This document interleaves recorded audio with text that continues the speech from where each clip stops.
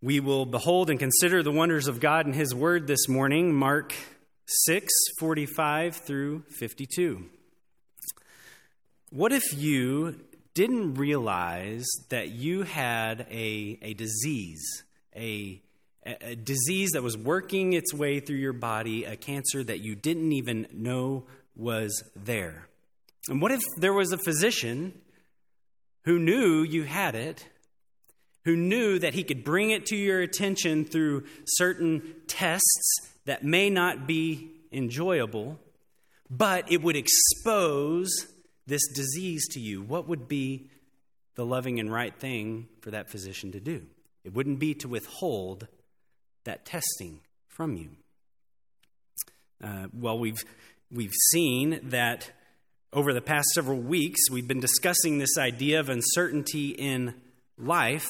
And what we've seen is that God uses times of uncertainty. God uses times of testing to expose and reveal unbelief. And these times of uncertainty actually become the crucible in which our faith is forged. It becomes stronger. We see more of who God is, and we're conformed more into the image of Christ. And it's very natural for us in these times to find ourselves, times of uncertainty, wondering, is God really here? Does He really love me in the midst of all this? Where is He?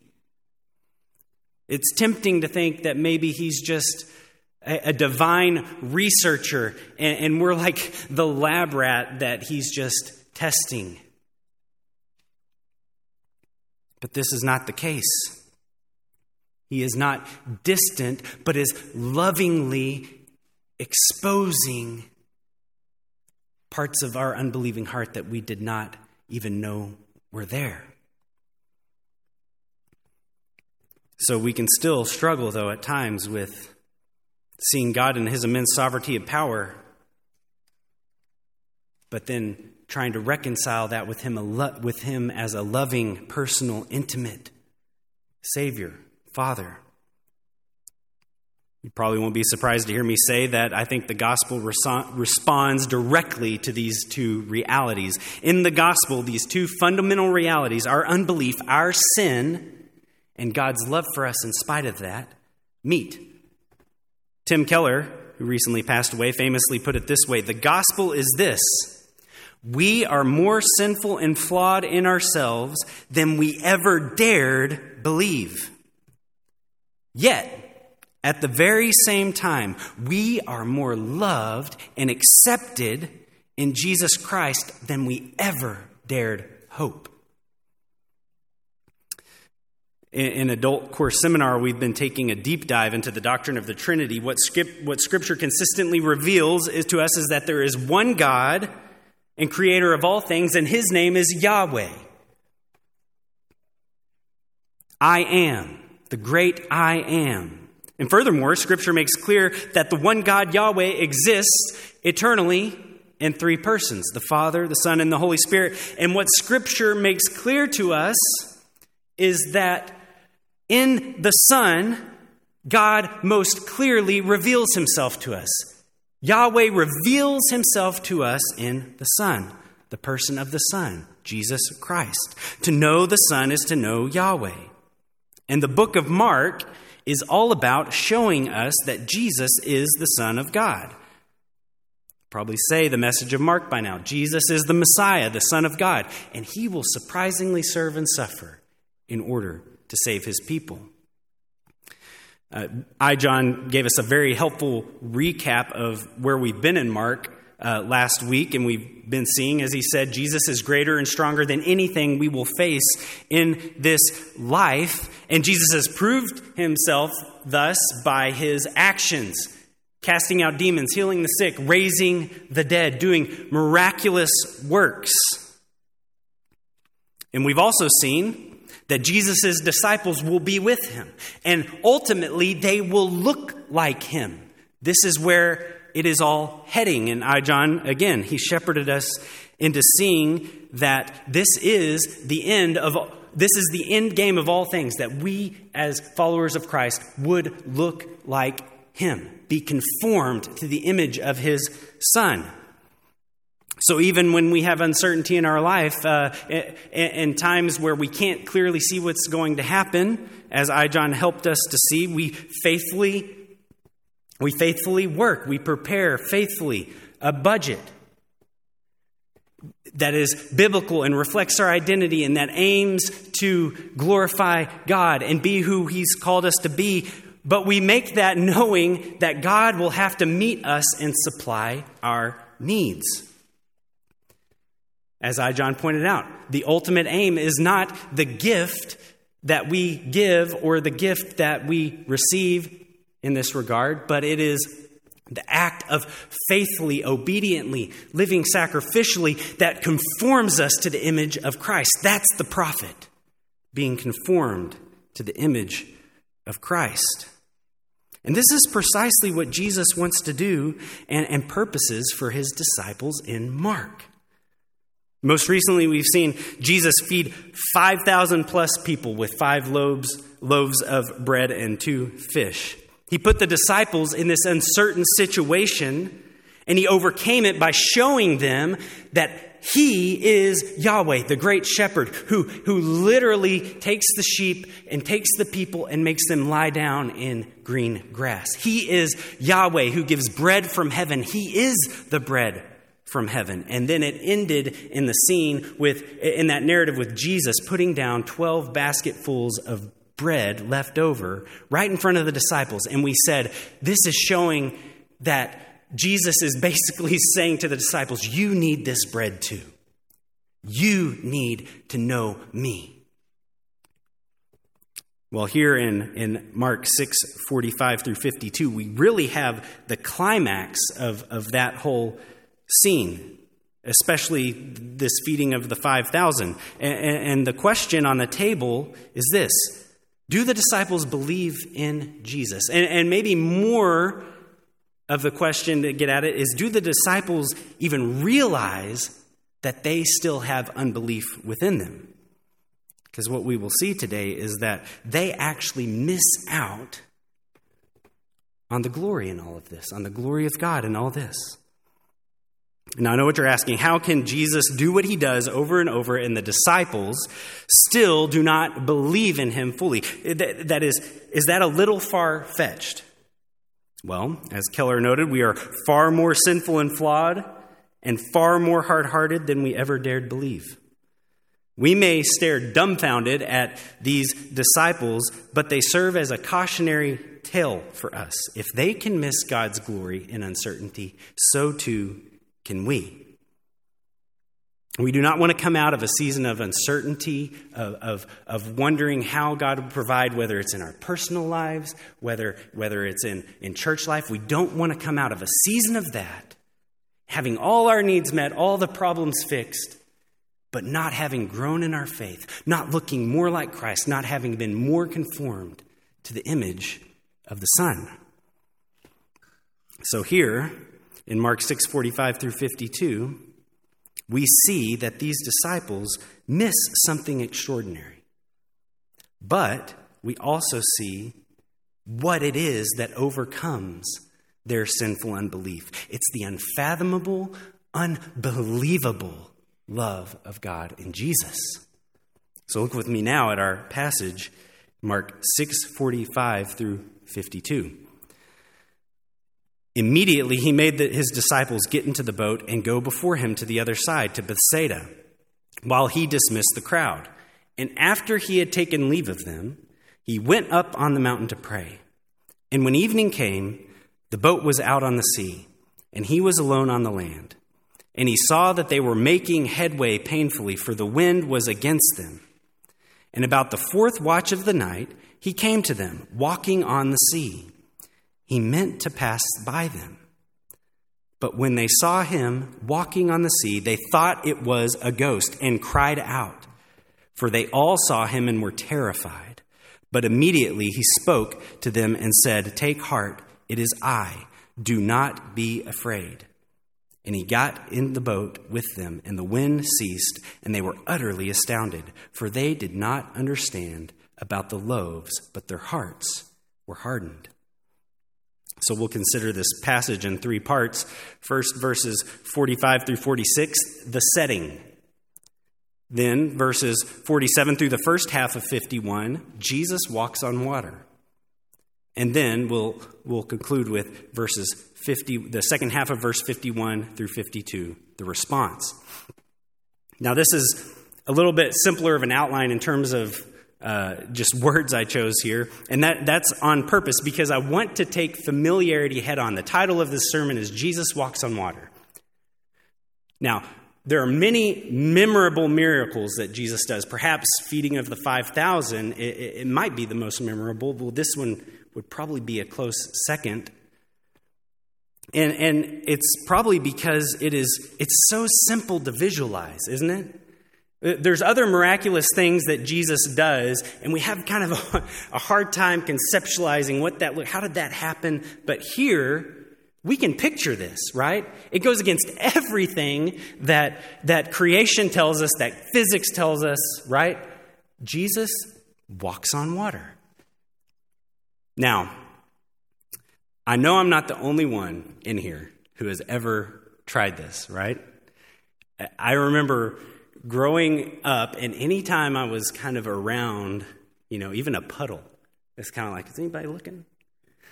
I believe I can walk on this water, and you try to walk on water. I remember trying to do it in the bathtub when I was, right? You've tried it too. You've tried to muster up the faith to walk on water. But I share that because it's such a singular miracle, right? We've seen the Holy Spirit do many miracles through believers throughout history, healing the sick, raising the dead, even food coming from we don't know where. But how often, or can we think of another time that somebody walked on water besides Jesus and Peter in the parallel passage? But Mark doesn't even include that. So I think Mark has something very specific and unique by pointing out this unbelievable act, and that's so familiar to us, but let's look and consider as if it's brand new. Let's not let the familiarity of it overcome the wonder of what's going on here. So let's look at a little preface out of the way. Let's look at verses 45 through 46, the setting. Immediately he made his disciples get into the boat and go before him to the other side to Bethsaida while he dismissed the crowd. And after he had taken leave of them, he went up on the mountain to pray. So Jesus has just miraculously fed the 5,000, and he did it through the hand of the disciples, right? Remember, he gave the bread and the fish to them, and they passed it out. And they're probably, how is this not ending, right? So the disciples have literally seen, they've been a part of this miracle. They've seen Jesus show himself to be Yahweh, the great shepherd of Psalm 23. They've seen Jesus show himself to give bread in the wilderness to people. I mentioned that this passage is really the climax of, our present passage is really the climax of that whole scene. Recall, Mark does not record the typical response at the end of the feeding of the 5,000. Usually after a miracle, we see everybody was astonished. Everybody was amazed. But here, he doesn't record any of that. He just moves on to the next scene. So according to Mark, we don't know if the disciples are standing there stunned. Are they oblivious? Mark isn't interested in letting us see that. Instead, Mark wants to make clear that Jesus is still not done with these disciples. In fact, there is a sense of urgency here that Mark conveys in Jesus' actions. Immediately, he made the disciples get in the boat. Now, this word made, it's a strong word, and we should think of it more in terms of forced or compelled. Jesus forced the disciples in the boat. There was some resistance. He compelled them to get in the boat and go on before him. So I think you might remember Cody a few months ago when we had a member meeting mentioning, we had all these teams, budget team and 20th anniversary celebration team, vision team. We had these needs, and Cody said, you might be getting a call, a text, or an email from an elder saying, would you like being a part of this team and volunteering? And Cody said, what we really mean by that is you need to be on this team, right? This is kind of the idea of he's compelling the disciples to get on the boat. There's really not a choice here. And Jesus does it for a reason. He does it to release the crowd. So Jesus forces the disciples in the boat, and then he releases the crowd. What Mark is showing us here is that Jesus is the mover here. He is the one making things happen. He's the one in control. And Jesus does things on purpose. This is not random things that Jesus is doing. And the next thing Jesus does is he goes up on the mountain to pray. What is it that Jesus is going to pray for? Well, we know that the disciples and Jesus were originally coming over here to rest, to be away from people. So Jesus is entering into the rest with his Father spiritually. But do you think that Jesus' time in prayer could also include some intercession for his disciples? First, note where Jesus goes. He goes onto the mountain. Now, when we read this phrase, onto the mountain, after clearly seeing who Jesus is, Yahweh, we can't help but have our minds go back to Mount Sinai. When Moses goes onto the mountain to meet with God. And what does Moses go do? He goes to intercede for the people. He goes to intercede for Israel. And here we have Jesus, the greater Moses, the great shepherd, the one who not only gives the bread, but is the bread, going up the mountain to pray. Meanwhile, we're about to see that these very disciples find themselves in an uncertain place. So would it be far-fetched to think that Jesus even now lives forever to intercede for us? This is what he does. He intercedes for us to keep us from falling away. What keeps us in the Father's hand? It's not our grip, it's his. What keeps these wayward disciples who are struggling with all their unbelief from falling away? Why do they keep hanging around Jesus? Because Jesus keeps them. And we will see this play out in live action. So I don't think it's a stretch to say that what's going on here is purposed by Jesus. The sending the disciples out, the going up to pray, and what we're going to see happen next. Look with me at part 2. Jesus walks on water. Now we will approach verses 47 through the first half of 51 in 2 parts. First, we will see Jesus walks in glory. And then, that's verses 47 through 48. Jesus walks in glory. And then in verses 49 through 51, the first half, we will see Jesus steps down from glory. So look with me first at verses 47 through 48. Jesus walks in glory. And when evening came, the boat was out on the sea, and he was alone on the land, and he saw them. He saw that they were making headway painfully, for the wind was against them. And about the 4th watch of the night, he came to them, walking on the sea. He meant to pass them by. So Jesus prays into the night, and we see that now the disciples are out on the sea. That's what the ESV says, out on the sea. Now we might wonder, what is out on the sea? What does that mean? I don't know if your mind is as fleshly as mine and unbelieving as mine, but when I read something like that, often my first instinct is to say, well, out on the sea, maybe they're not that far. Maybe Jesus didn't walk that far on the water. As if that makes any difference when we're talking about someone walking on the water. If you heard of someone walked on the water, would your first question be, yeah, well, how far did you walk on the water? That would not be our question, right? So if it makes any difference at all, the more literal translation of this would be in the middle of the sea. And John tells us this much, right? John tells us in the parallel passage that they're about 3 or 4 miles out. So the point is, the boat's a long way off. It's not a swimmable distance. Jesus is going to walk the equivalent of a 5K across water, a hydro 5K. But notice the progression here. Jesus sees and Jesus comes. Jesus sees his disciples struggling and Jesus comes to them. So first, consider what Jesus sees. Jesus sees the disciples making headway painfully, for the wind was against them. So what we try to figure out by the time frame here, it says that it was about the fourth watch of the night, which is anywhere from 3 a.m. to 6 a.m. So the idea here is that these disciples have been rowing for hours. They are rowing and rowing and rowing and getting nowhere. So the disciples are helpless and in need. And what Jesus does next should move us to wonder, not simply by the act itself, but what it points to. Jesus comes. He comes to them walking on the sea. And we don't know how Jesus saw them. It's nighttime. Did he see them from the mountain looking down?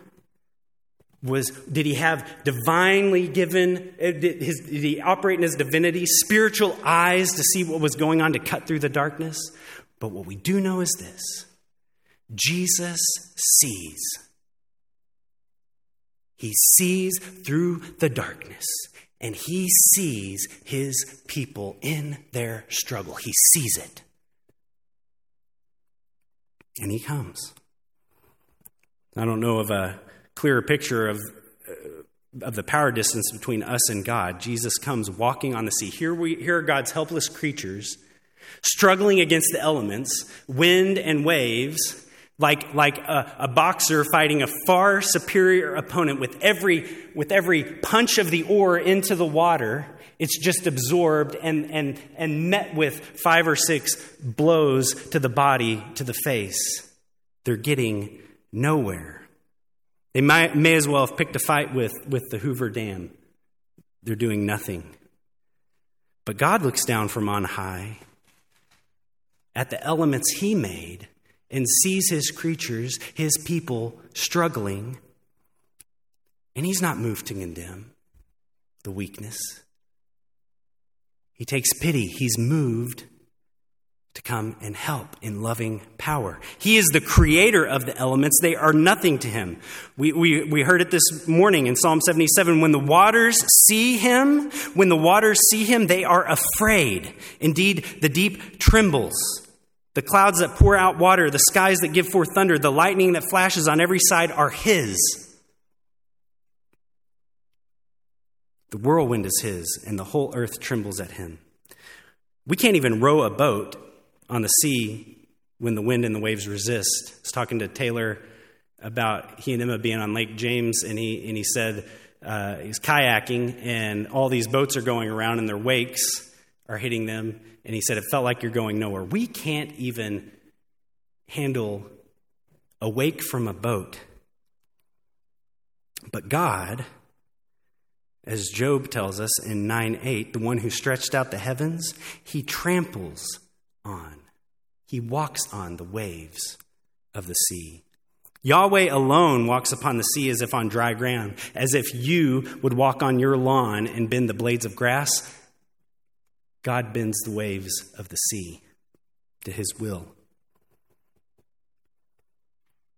God has a history of saving his people through water. We saw the rest of Psalm 77. He says, 19 and 20, your way was through the sea, your path through the great waters, yet your footprints were unseen. You led your people like a flock by the hand of Moses and Aaron.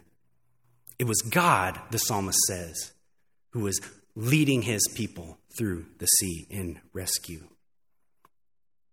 Here, the struggle of the disciples rise up to Jesus, and he sees and he comes.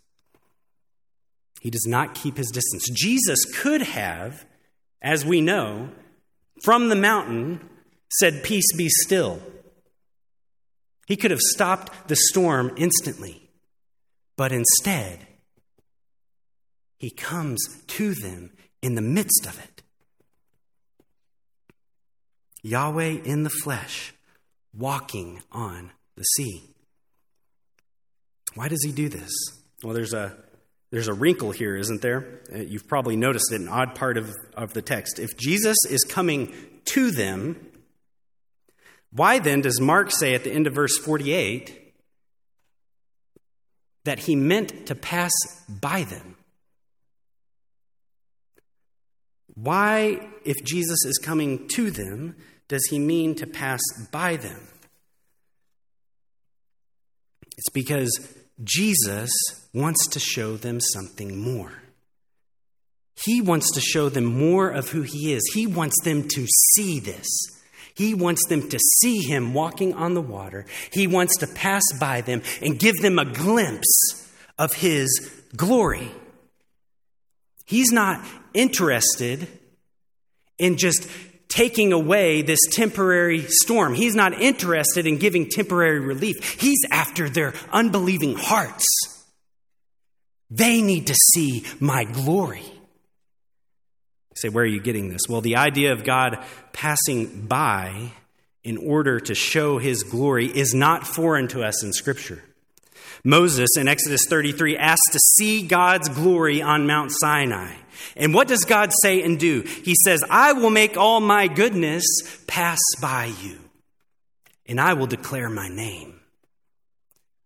And the Lord passed by and proclaimed, the Lord, a God merciful and gracious, slow to anger and abounding in steadfast love and faithfulness. Exodus 34, 6-7, his glory passing by.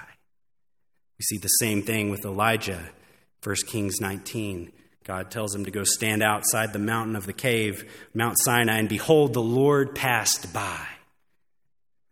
When Yahweh passes by, it is for the purpose of showing his people who he is and declaring his name to them. It's to save them from their unbelief, to raise their faith. But what do we see instead? Look with me at verses 49 through 51a, or the first half of 51.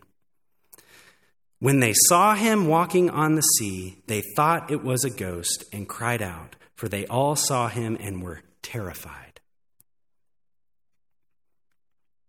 So here, what we see in the first half was Jesus walks in glory, and here we're going to see that Jesus steps down from glory. The disciples don't even recognize him. It's dark, it's storming, so we maybe give them a little benefit of the doubt here. That it's hard to tell who this is, and you see a human figure walking on the sea. Where does your mind go? Can you blame them? But it says they think he's a ghost. Now, where do we get ghost from? This word only happens in Scripture 2 times, here and in the parallel passage in Matthew. It's kind of foreign word here. Where are they thinking he's a ghost? Why does Mark tell us this? Well, we've seen the concept of ghost before, haven't we? Remember Herod, when he heard all the things that Jesus was doing? What did he think it was? He thought it was the risen ghost of John the Baptist. I think in a way, Mark is showing us that these disciples, in their unbelief, look kind of like Herod. If you think I'm being a little harsh, just kind of look at the end of this book, at the end of this passage where it goes. Mark seems dependent on their unbelief.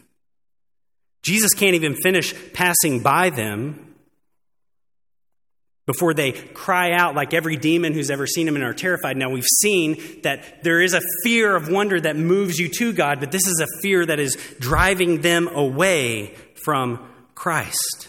His own people don't even know him. So how does an all-powerful God, how does Yahweh, creator of the heavens and the earth, the one who stretched out the heavens and tramples the sea, how does he react to his unbelieving people who don't even recognize him and are tempted to run away in terror? He does not leave them. He does not abandon them. He does not use his mighty power to take away the storm immediately. He does not use his mighty power to consume them in the storm. No. Yahweh, the mighty, all-powerful God, stoops even lower to meet his people in their neediness, in their blindness. And he tells them who he is. Verses 50 through 51, immediately he spoke to them and said, "Take heart, it is I. Do not be afraid." And he got into the boat with them, and the wind ceased. So instead of doing the glorious drive-by as originally planned, Jesus stoops down to encourage his disciples. He steps out of his glory to meet them in their unbelief, and he says, "Take courage. Don't fear. Take heart." This is such a profound exhortation for the reason to take courage. We've seen this all throughout Scripture. Deuteronomy 31:6, "Be strong and courageous, do not fear." The reason? For it is the Lord your God who goes with you. Isaiah 41, "For I, the Lord your God, hold your right hand. It is I who say to you, fear not. I am the one who helps you." As we heard in Isaiah 43 this morning, thus says the Lord who created you, "Fear not, for I have redeemed you. When you pass through the waters, I will be with you. For I am the Lord your God, the Holy One of Israel, your Savior." Why take courage? Why do not be afraid? Because of who Yahweh is.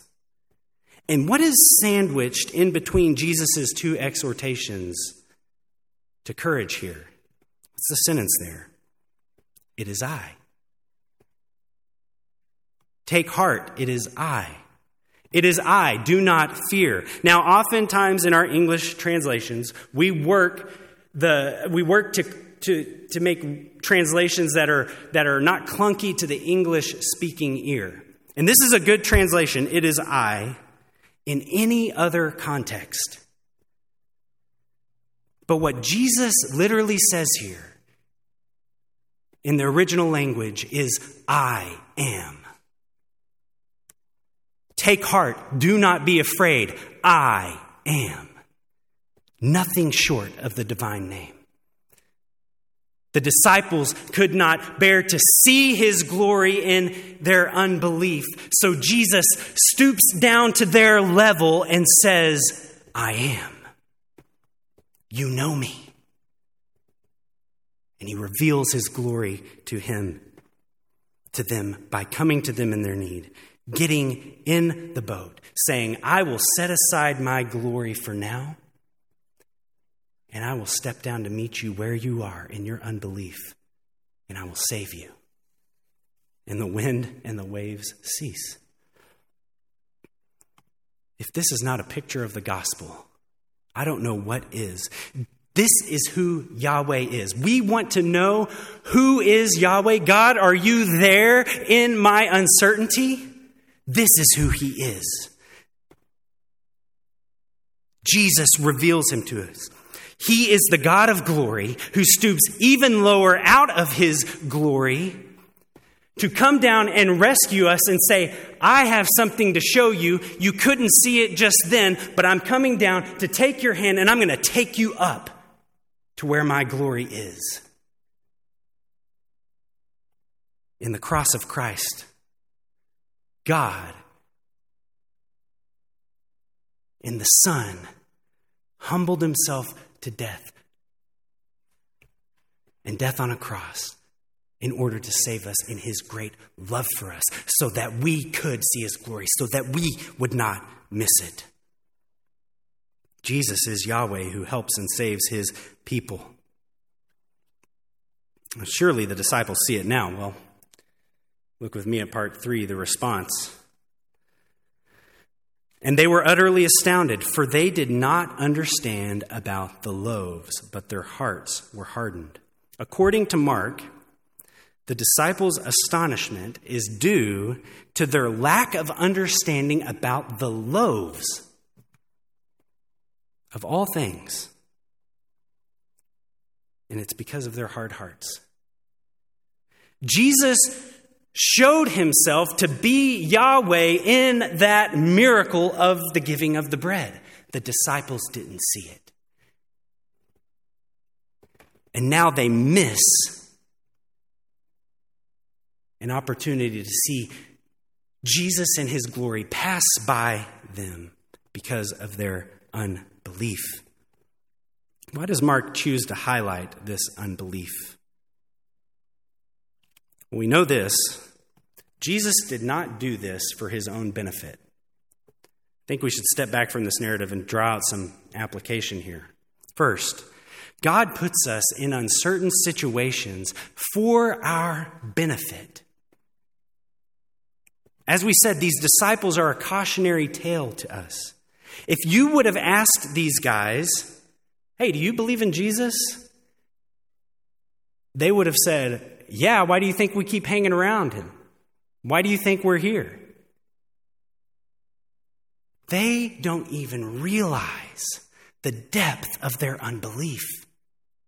They don't even know the depth of their depravity. And neither do we. This uncertain situation was not for Jesus to see, oh, yep, they don't really believe in me yet. No, it was to show them, look at your unbelief. Now look at me who comes down out of glory to save you.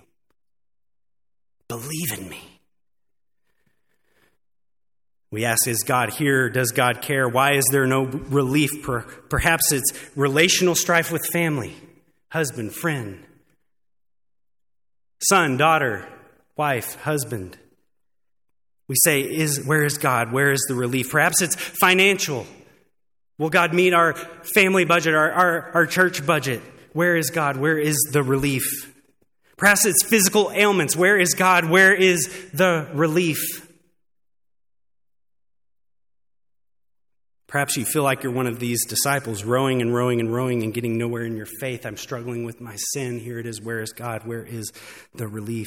Often in all of these things, we are looking for resolution, but God has shepherded us into these positions of uncertainty to show us the unbelieving cancer that is working its way through our souls. He's not doing this at a distance. He is doing this to lovingly reveal to us the idols that we are holding back from him.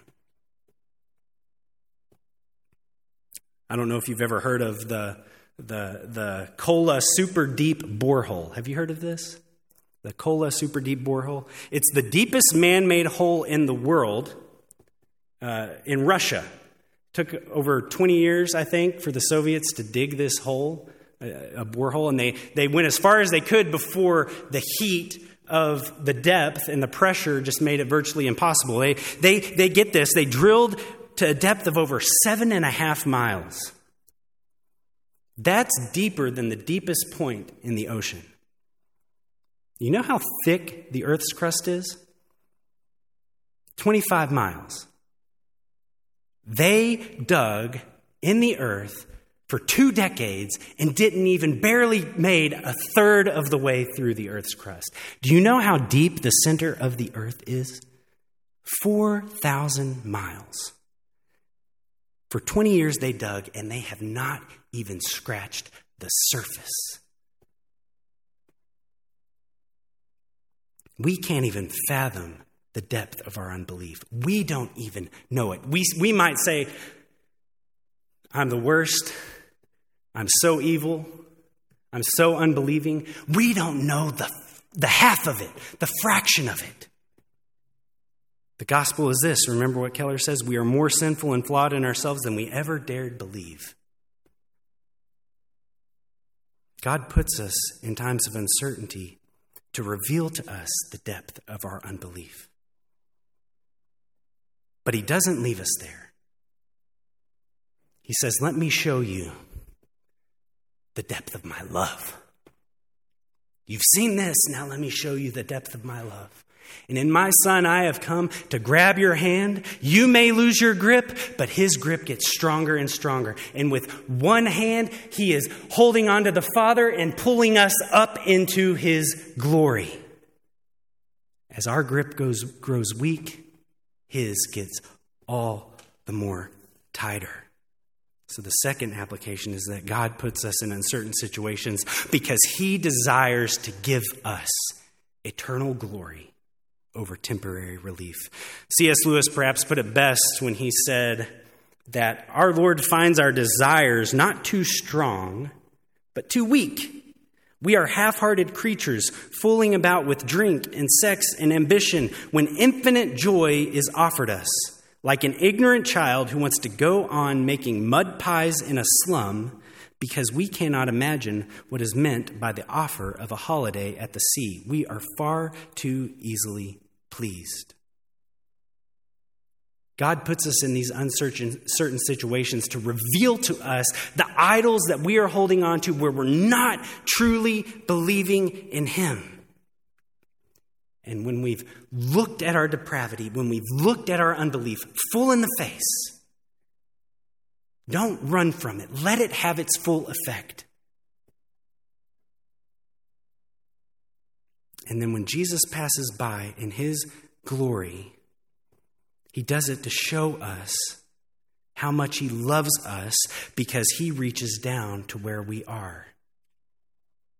The gospel is this: we are more sinful and flawed in ourselves than we ever dared believe, yet at the very same time, we are more loved and accepted in Jesus Christ than we ever dared hope. If the Cola Super Deep borehole is the depth of our depravity, then the depth of God's love is the 530 times greater distance it is to the earth's core.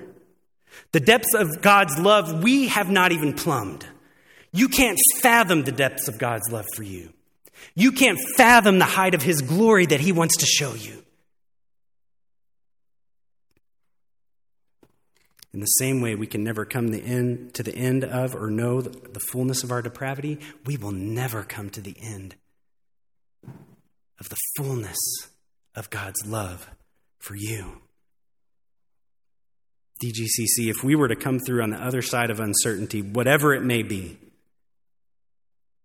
with all our needs met, with everything we needed handled in our personal lives, in our life as a church, if we were to come through on that other side, but we were to not have seen more of God's glory, not look more like Christ, not have our faith increased because of His love for us, then it was worth nothing. This is the love of God in Christ. He wants to show us His glory. Knowing all these things and all uncertainties and trials of life, we are more than conquerors through Him who loved us. For I am sure that neither death nor life, nor angels nor rulers, nor things present, nor things to come, nor powers, nor height nor depth, nor anything else in all creation will be able to separate us from the love of God in Christ Jesus our Lord. God loves us so much that He will patiently, over and over, put us in situations and circumstances that will seem so uncertain, so overwhelming. But God will bring you through to the other side if you will but fix your eyes on Him, and He will use those times to expose to us the unbelief that we did not even know was there.